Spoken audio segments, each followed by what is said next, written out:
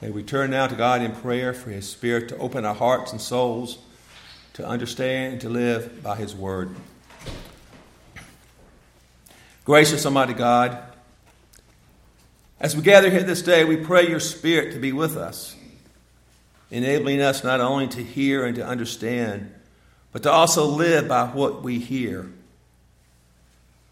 That Your Word may become our word, that Your truth may become our truth, and we might follow You all the days of our lives.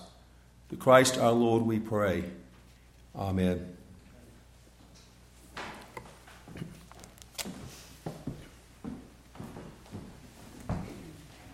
Our Old Testament reading comes from 1 Kings, chapter 17, verses 8 through 16.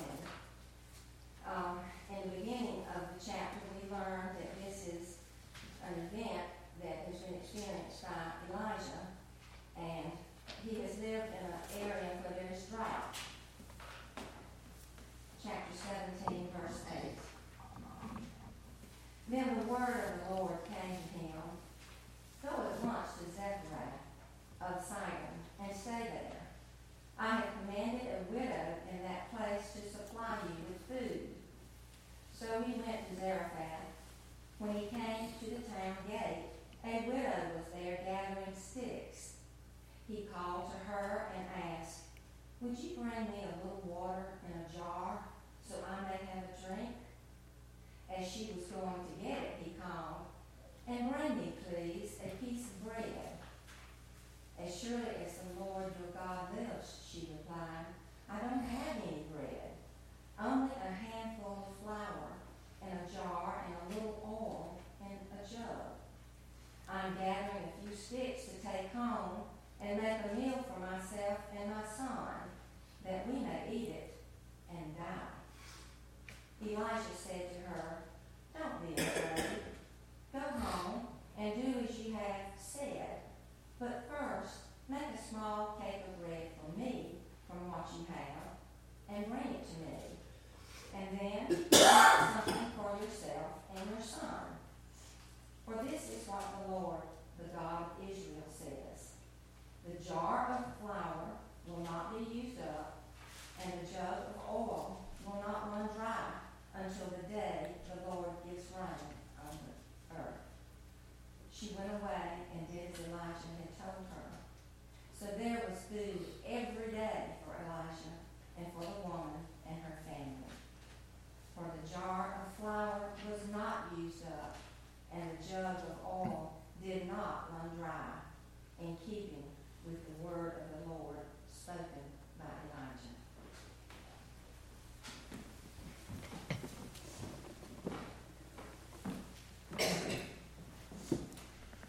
New Testament passage comes to us from the Gospel of Luke, chapter 21, verses 1 through 4. As he looked up, Jesus saw the rich putting their gifts into the temple treasury. He also saw a poor widow put in 2 very small copper coins. "I tell you the truth," he said, "this poor widow has put in more than all the others. All these people gave their gifts out of their wealth, but she, out of her poverty, put in all that she had to live on." This is the word of the Lord. Thanks be to God.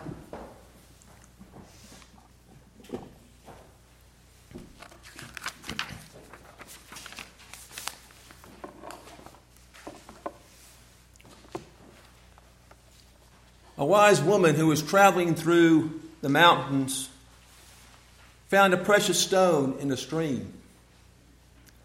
The next day she met another traveler who was hungry. And the wise woman opened up her bag to share her food. The hungry traveler saw that precious stone in her bag and asked that she might give it to him. And so she did without hesitation. The man left, rejoicing in his good fortune. He knew the stone was worth much. He knew that it would be well worth his while to make him secure for the rest of his life. But a few days later, he came back to return the stone to that wise woman. "I've been thinking," he said. "I know how valuable this stone is, but I give it back in the hope that you can give me something even more precious. Give me what you have within you that enabled you to give me that stone." The hungry traveler realized the great value in the wise woman's generosity was not in the gift of the stone itself, but in her desire and willingness to sacrifice to help someone in need. The woman, being very wise, knew the great value of the precious stone, but she also knew the greater value in the sacrificial giving. And that traveler wanted to have the same kind of spirit which would inspire him to give sacrificially. We discover another woman in the gospel story today who has that same spirit of sacrificial giving. During Paschal Week, women from all over poured into the court of women with their offerings for its various services. Along the wall of the court of women were 13 collection boxes into which people dropped their gifts. These boxes were called trumpets because that's in the shape in which they were. Each of the 13 receptacles was assigned to offering for a specific purpose. For instance, for the wood used to burn the sacrifice, for the incense that was burned on the altar, so that they might use the offerings for these particular purposes. And those that came would be given a choice, a decision. Would they put money into these offerings, boxes or trumpets? And if they did, how much would they give? Let's review the options the widow also has when she enters the temple that day. Option 1. Give nothing because she has almost nothing. Jesus is in the temple where people are putting money into the temple treasury. One person Jesus notices there is a widow. As a widow, she is usually poor because she is dependent upon the goodwill of others. The offering received in the temple that day could very well have gone to help her in her time of need. This poor widow could have rationalized her situation as such and taken the option to give nothing because she had almost nothing. Some people probably take that option. They decide not to give because they have so very little. Many years ago, when her children were 10 and 6 years old, Sandra went through a very trying time. She had just left her husband of 7 years to escape abuse. Returning to the house she had recently arranged to share with a friend, she discovered the house was empty. Upon contacting the owner of the house, she learned that her friend had been evicted from the home that very morning. Sandra had paid her 1/2 of the rent and $300 deposit. Everything they owned was gone. She had used up her money paying for her friend for her share of the costs. Sandra only had $11 at that particular time alone. She had managed to get a job with a nursing home as a nursing aide, yet she could not get paid for 3 days. She drove to the city park and curled up in front seat to sleep. The next morning, Sandra called her supervisor to appraise her of her situation. She was very understanding and said that she could see if the payroll would issue her check earlier, particularly that particular day. She told her girls about their situation. During this time, there was a street person with a shopping cart lingering nearby, looking into garbage cans and pulling out that which he thought was valuable that he could use to sell somewhere. She grabbed some bread, Sandra did, and lunch meat and chips, and returned to the park for a picnic. At the picnic table, she called and got her supervisor. She could pick up her check at 1 o'clock that afternoon. As they sat down and began setting up their meal, Sandra heard a voice. "Ma'am, please excuse the interruption. But, well, I couldn't help but hear the situation that you're in. Me and the fellows took up a collection for you and your girls. It's not much, but maybe it'll help a little." Sandra looked at the man. He was holding $30 in his hand. He needed shaving. He was dirty. He smelled. But she saw the face of an angel. She started crying. He tried to hand her the $30. She folded his hand over the money and told him that she would be okay. She convinced him that they would be fine. These street people, overhearing the plight of Sandra, made a choice. They were going to offer her some money to help them. They had almost nothing. And yet the poor widow is in the temple. Did not take this option because she had almost nothing. Second option available to those in that temple that day is for her in particular. She could give one coin because she had two, and she could keep the other one. While Jesus is in the temple, he observes not only the widow, but also he sees the wealthy putting money into the offering. Luke informs us that the woman is a widow who has 2 coins. She could easily have given one and kept the other. That sounds somewhat generous and yet thrifty. To give one to God, to keep one for herself. There are, however, people in the story who do take this option. The wealthy donate large amounts of money to the offering and yet keep the rest for themselves. At a surface level, this option appears to be viable for the followers of Jesus. God has placed us in this world to work so that we might have money to purchase the basic items of life, of living. Food, a home, clothing. Since these basic necessities cost money, it seems natural for us to keep some income back for those needs. Dr. Mar Abram of the ancient Chaldean Orthodox Church of the East in India tells a funny story about a member of the church who had won a lottery worth 100,000 rupees, which in American dollars was $3,000.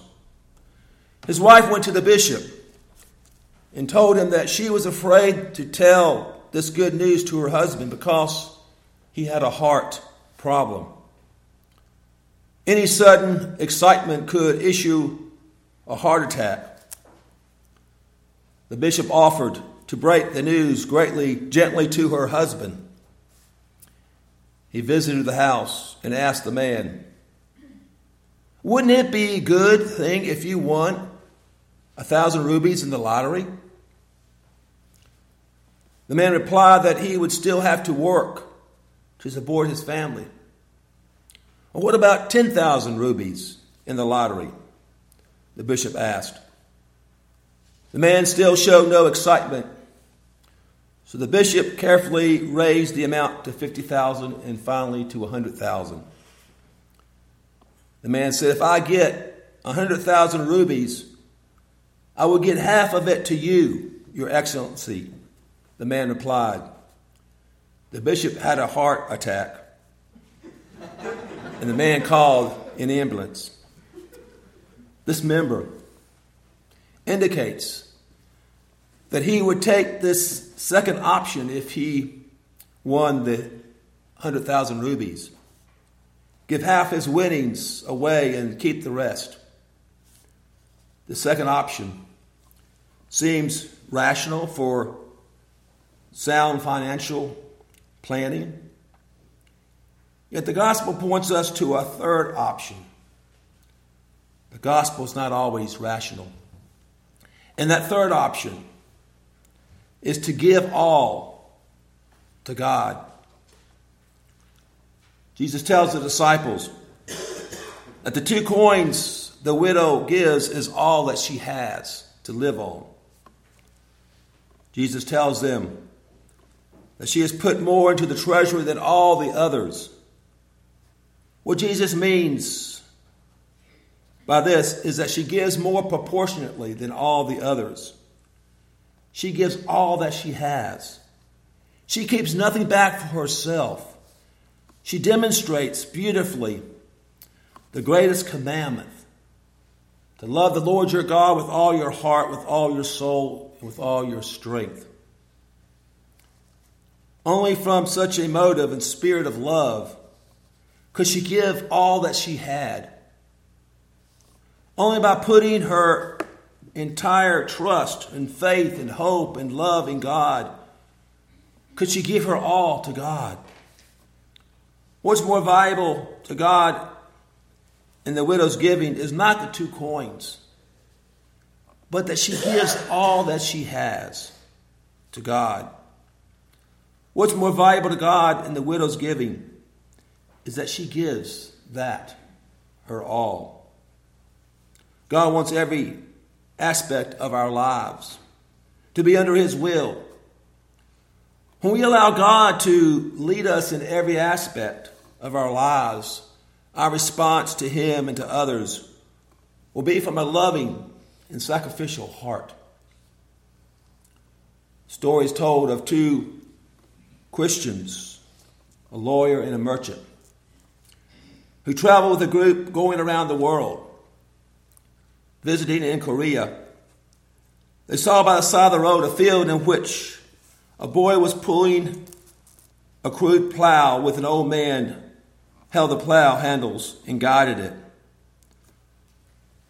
The lawyer was amused and took a snapshot of it. He turned to his missionary acting as a guide and mused, saying, "They must be quite poor for that to happen." Yes, that's the family of Chai Nong.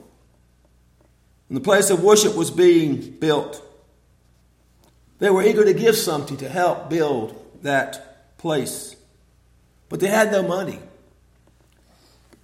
But they did have an ox, and they decided to sell the ox and give that money to help build that worship center. This spring, they're pulling the plow themselves out of gratitude that they could give what they had to the church that day. The guide said they did not call it that, being a sacrifice. They thought it was fortunate that God had them have an ox to sell. When we surrender totally to the will of God, and giving to God flows naturally, freely and joyfully. We give because we want to give. What may look like sacrifice to others is an outpouring of our love and gratitude to God. Giving our all to God is what God desires for us all. And we continue with our affirmation of faith.